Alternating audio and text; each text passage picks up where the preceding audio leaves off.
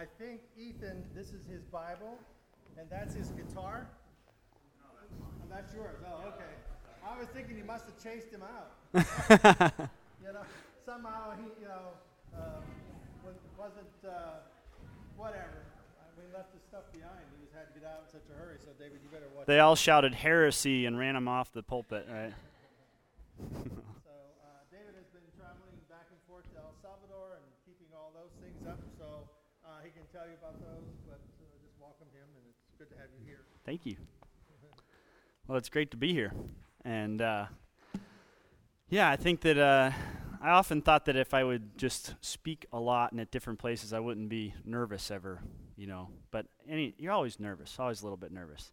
And in El Salvador, actually, when you visit a church, regardless if it's really your first time or not, especially if you're a North American and known to be a Christian, they will invite you to come on up and say a few words.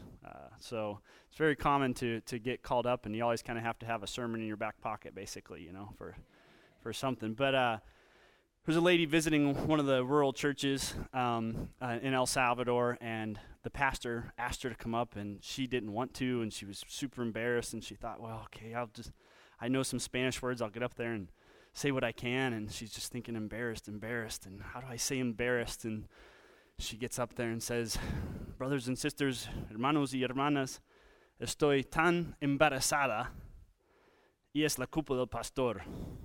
So embarazada sounds a lot like embarrassed, right? But what she actually said is, brothers and sisters, I am so pregnant, and it's the pastor's fault. So, and these types of things actually happen more than you want to know. And I have a few other stories that of even myself translating for people and people trying to go ahead and speak Spanish right away and kind of saying things where you're like, no, they didn't say that. They didn't mean that. So, but anyhow, but it is great to be here, and it's been now 12 years since Jenny and I went to El Salvador on our honeymoon for a couple months, and stayed down there for almost 8 years. But it's been 12 years now that you guys, that your congregation has been praying for Enlace, praying for us as missionaries, and supporting us and the ministry of Enlace. And so, first of all, thank you for that. I mean, it absolutely is amazing, and it's mind-boggling to think that it's been 12 years already, and that so many things have changed over the years.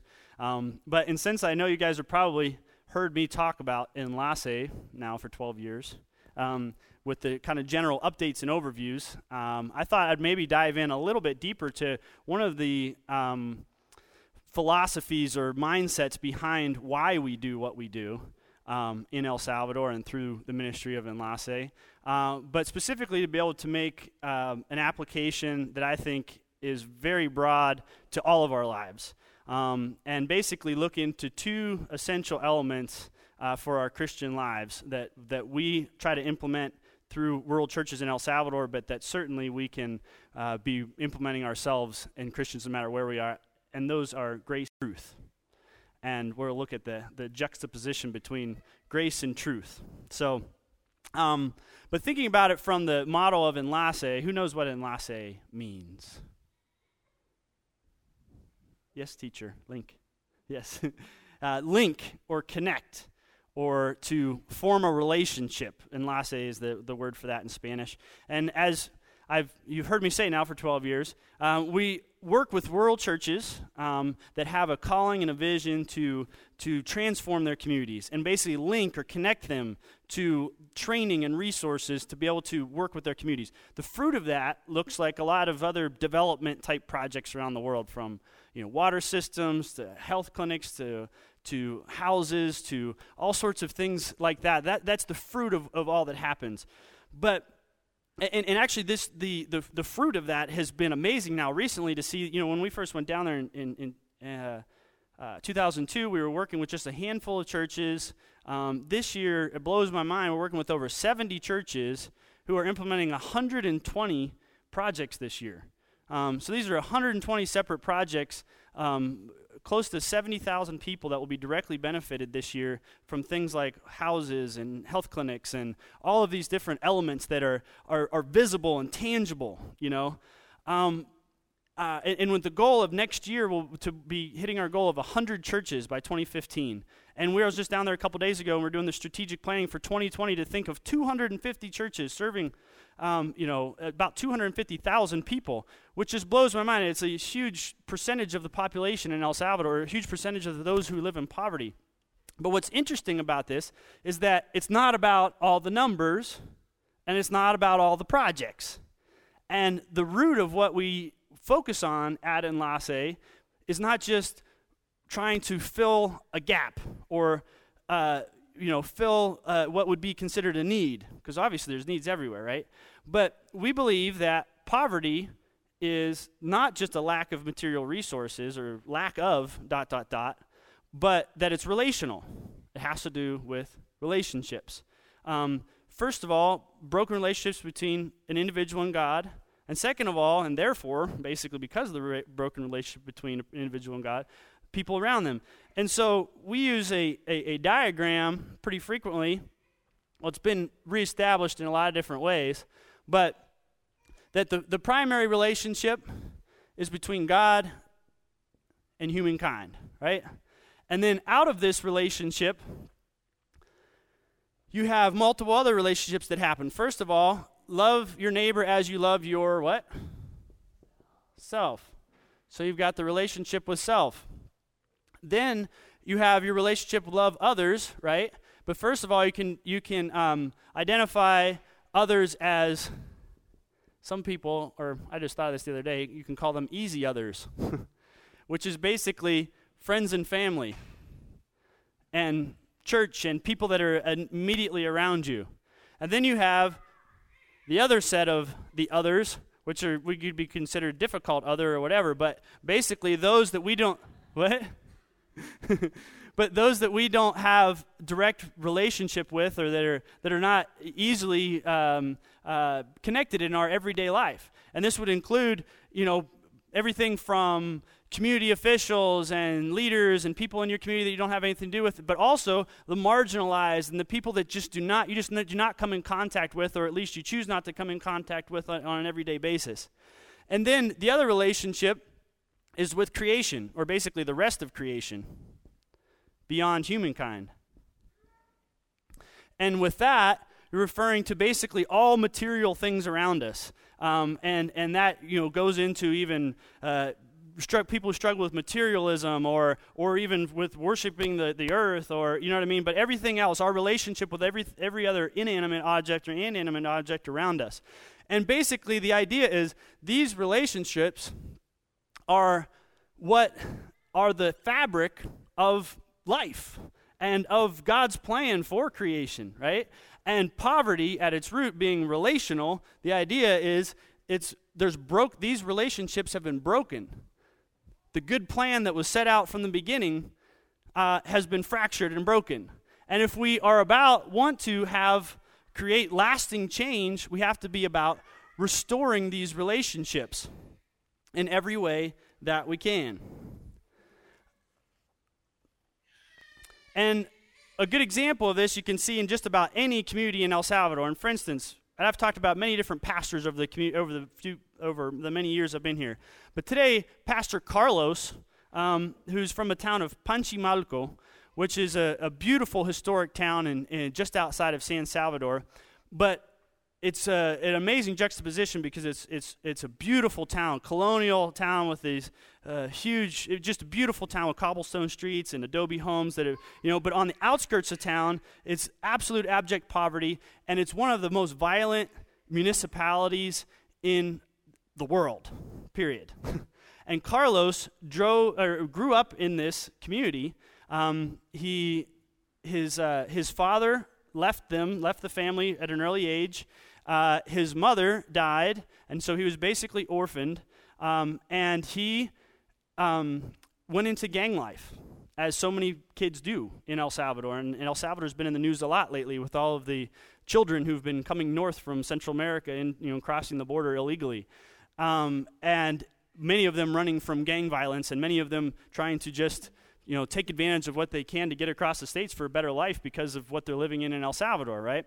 So Carlos got into gang life at an early age, and you can see, and he lived in poverty throughout his life until he became a Christian, and then he went back to school, and he got training as a mechanic, and he's made a better life for himself over the years. But if you study Carlos's life, and you look at his poverty, especially when he was in his early 20s, you can see the brokenness at every level, from not being able to recognize God to, and then that relationship informing who he was in himself, of having a low self-esteem and not understanding who he was connected with, and then how that goes to, even without a family structure to rely on, the only thing he falls into is going to be, how can he kill and destroy to be able to get what he can? And the gang life ends up providing him the essential elements that he needs to be able to survive, because it provides him structure,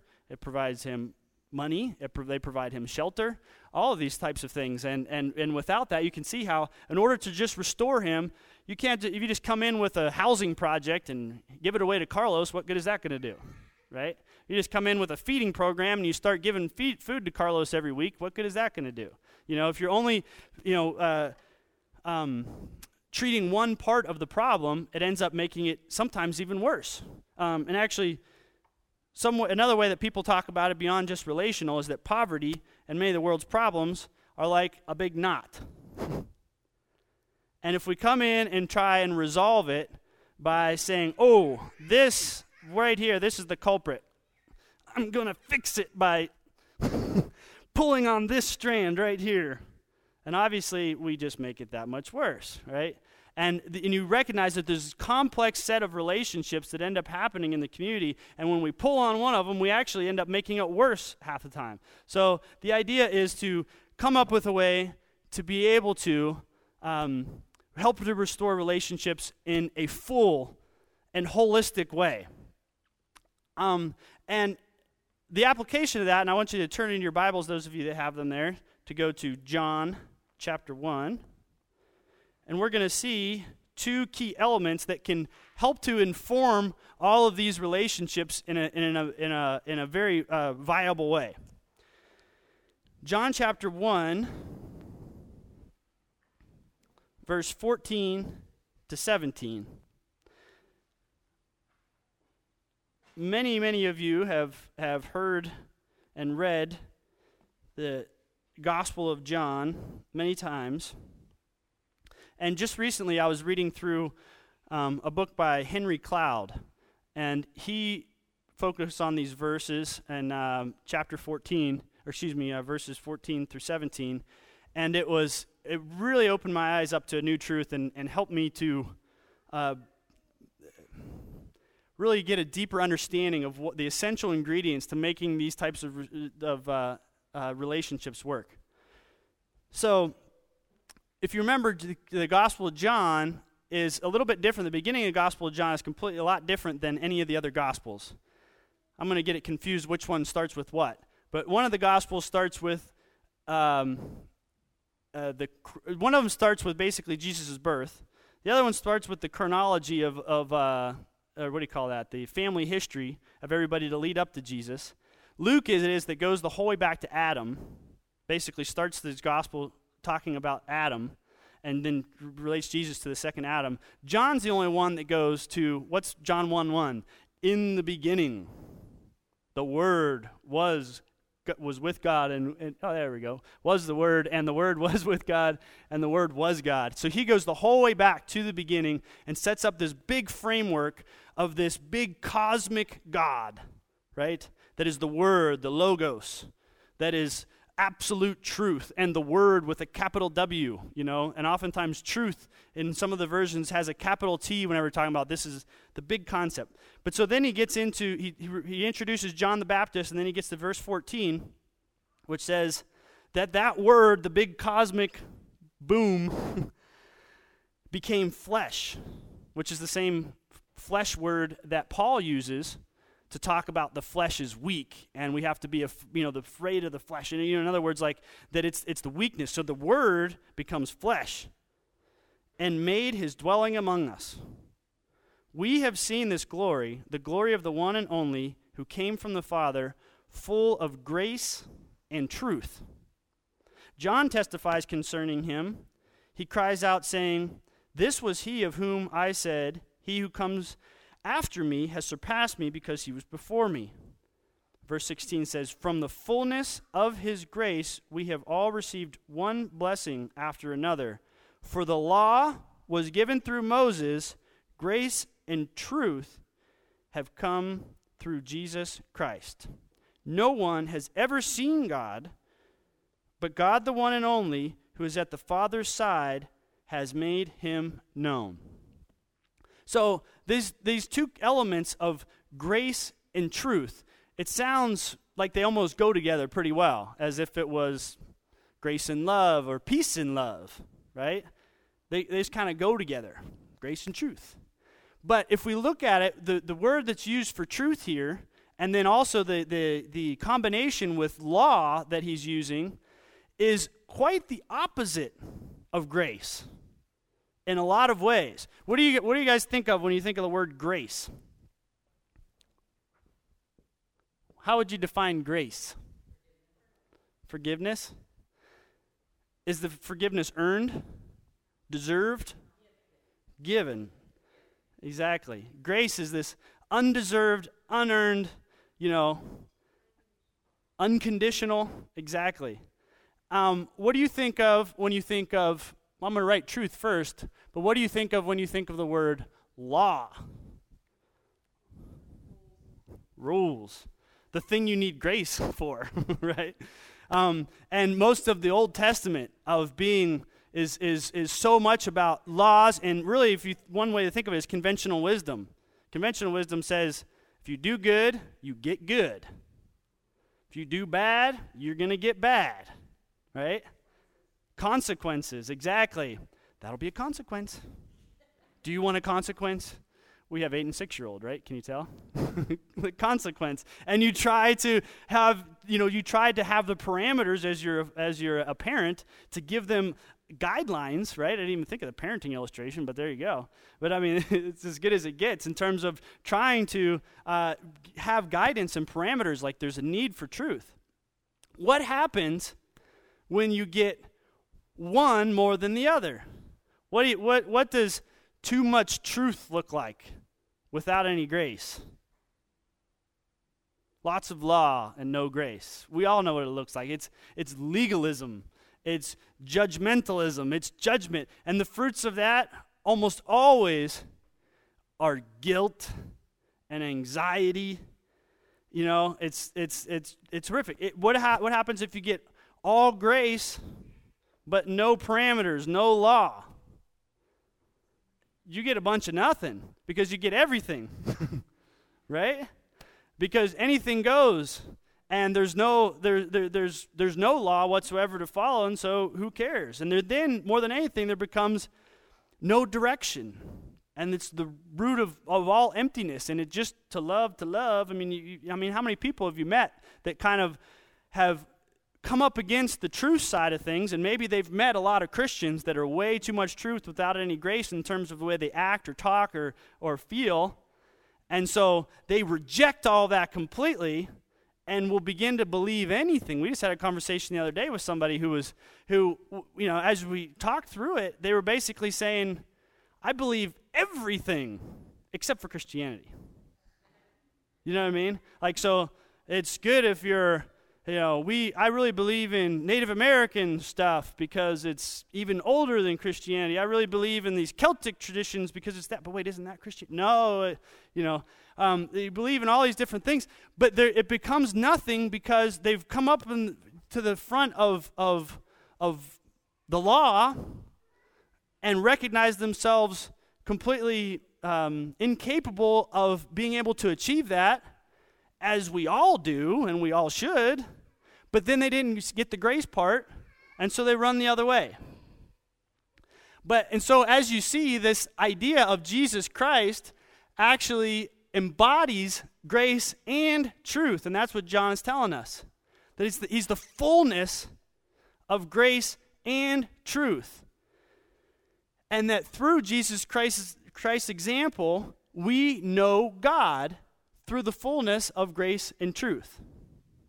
Does that make sense? I think it's just an interesting concept, because if you think about it in any other aspect of your life, there needs to be that balance. And this grace and truth concept is not a problem that needs to be solved. It's not grace or truth. It's both. And it's not a problem that needs to be solved, but a tension that needs to be managed constantly. I mean, these are the main veins that have been presented to us to move forward. And so John is telling us that this fullness of grace and truth has been seen, that God has been known through Jesus Christ. And so, taking it back to what we do in El Salvador, we've decided to say, so if Jesus Christ is the fullness of this, of what this means, then we need to study the life of Christ in order to know what grace and truth are all about. And so, actually, when we work with these rural churches, our field staff, our church coaches, that's the first set of material that they work through with them is, first of all, let's look at Jesus' life. And first of all, what did he do? You think about Jesus' actions, it's absolutely amazing. I mean, who did Jesus hang out with? Sinners. Who did he make really mad? The Pharisees and the religious leaders of the day who were all on the law. Who felt comfortable around him, And if you think of the things of like, where did he go? The places that he went as well, he was constantly taking detours from the main roads. Do you think the lepers, were allowed to come up to Jesus? He was always going to them. When he goes through the temple, through the pools of Bethesda, that was like restricted for anyone who wanted to maintain cleanliness to be able to go into the temple. He was constantly taking detours away from the normal path to be able to meet those who were marginalized. And he spent his time, if you think of how he spent his time was spent primarily healing and feeding, and then retreating to go back to the Father, to go back to the source, and providing the full example of how relationships should be at every level. First of all, your relationship with God. Second of all, understanding who you are in your identity with God. And then from the whole gamut of it, he provides the perfect example.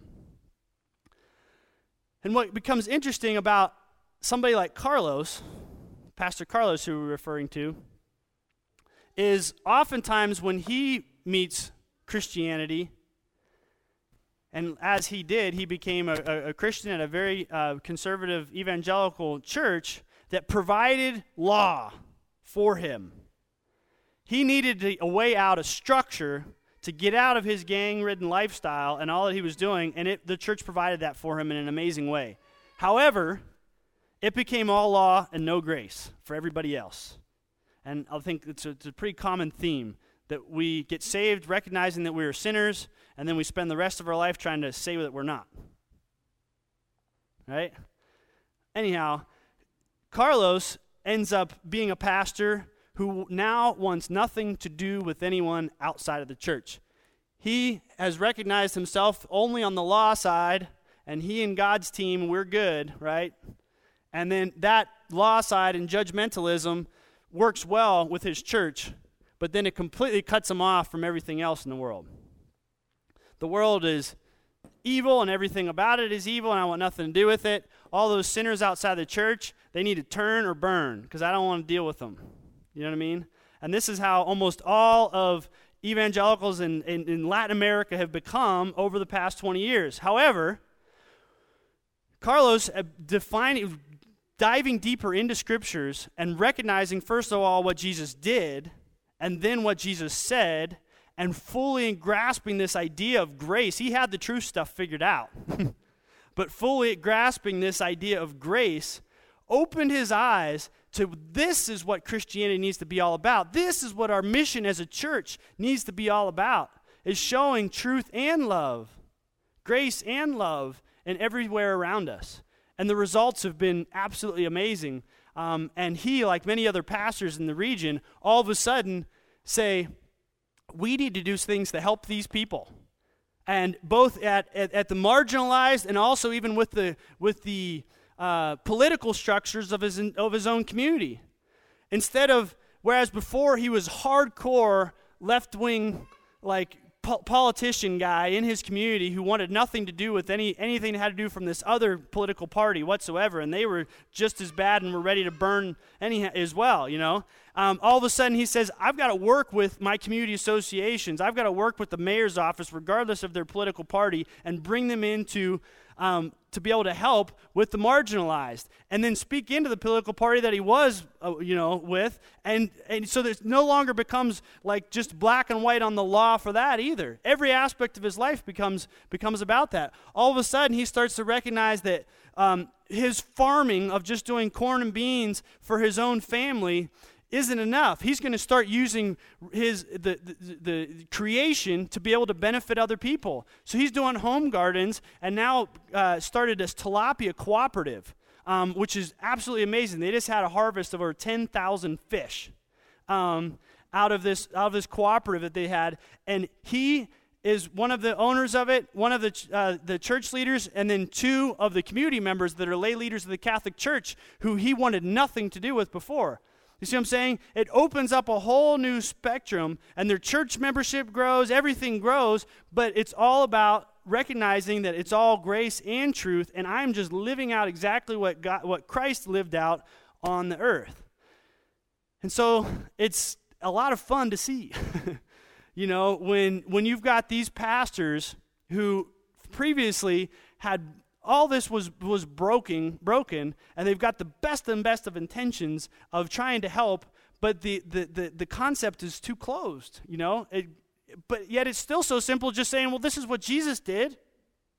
Let's go do it, So, and it is an exciting time for us at Enlace right now because, we've got 70 of these pastors. And Pastor Carlos, for instance, he now is replicating with 7 different churches in his area, and they're doing multiple projects around the community. They've implemented 25 houses over the past couple of years, built homes for the people in the worst conditions. They've done street projects. They've, improving the infrastructure of the streets. They've worked with the public school, the mayor's office, all these different things. You got a whole municipality that's being changed and transformed, and one of the most amazing things about it, too, was that I was talking with one of the community leaders who said that the ADESCO, which is the community association, basically like the city council of the area, they had been fighting for years, and they'd been these little coups going on locally and all this stuff going on. All of a sudden, with Pastor Carlos and 3 of the church leaders and part of the community association, and they brought in both the political parties to the table all of a sudden, they trust them. And they've brought transparency and justice and kingdom values to local government. And that's one of the things we don't even measure or really look at that much, but it's like one of the things that happens over and over again. All of a sudden, you're able to bring in the church, speak in some truth, speak in some grace, and all of a sudden you've got government that even does something good. Maybe that's a real miracle. But as you see, these things as well, and actually as Henry Cloud talks about it in his book, that the grace and truth, these are things that don't just happen overnight. The last essential element that's there is time. You've got to give it time, and the focus on time is not necessarily what's going to happen in 20 years, but what's going to happen now. What can I do today with this mission and vision, this grace and truth in front of me? What can I do today with what I got in hand, which is the other thing that always blows me away with these pastors. I mean, these guys are living on nothing compared to these communities are living on nothing compared to what we got. And they are maximizing what it is that God has given them in their hand today, focusing on that and knowing that with time, this is going to bear fruit. That with time, this is going to be the fruition of all that Christ has set forth in front of us and all that Christ has given us to do. So as it says, the Word became flesh and it dwelt among us. We have seen his glory, who came from the Father, full of grace and truth. And out of his fullness we have received grace. For the law was given through Moses, and grace and truth came through Jesus Christ. Let's pray. God, I thank you for your word. I thank you for sending your Son to be the example of grace and to be the example of truth. And I pray, Lord, that each of us would go out of here in the next week and months ahead and be examining our concept of you. How do we see you, God? How do I see you? Full of grace or just full of truth and law? Are you wrathful? Are you vengeful?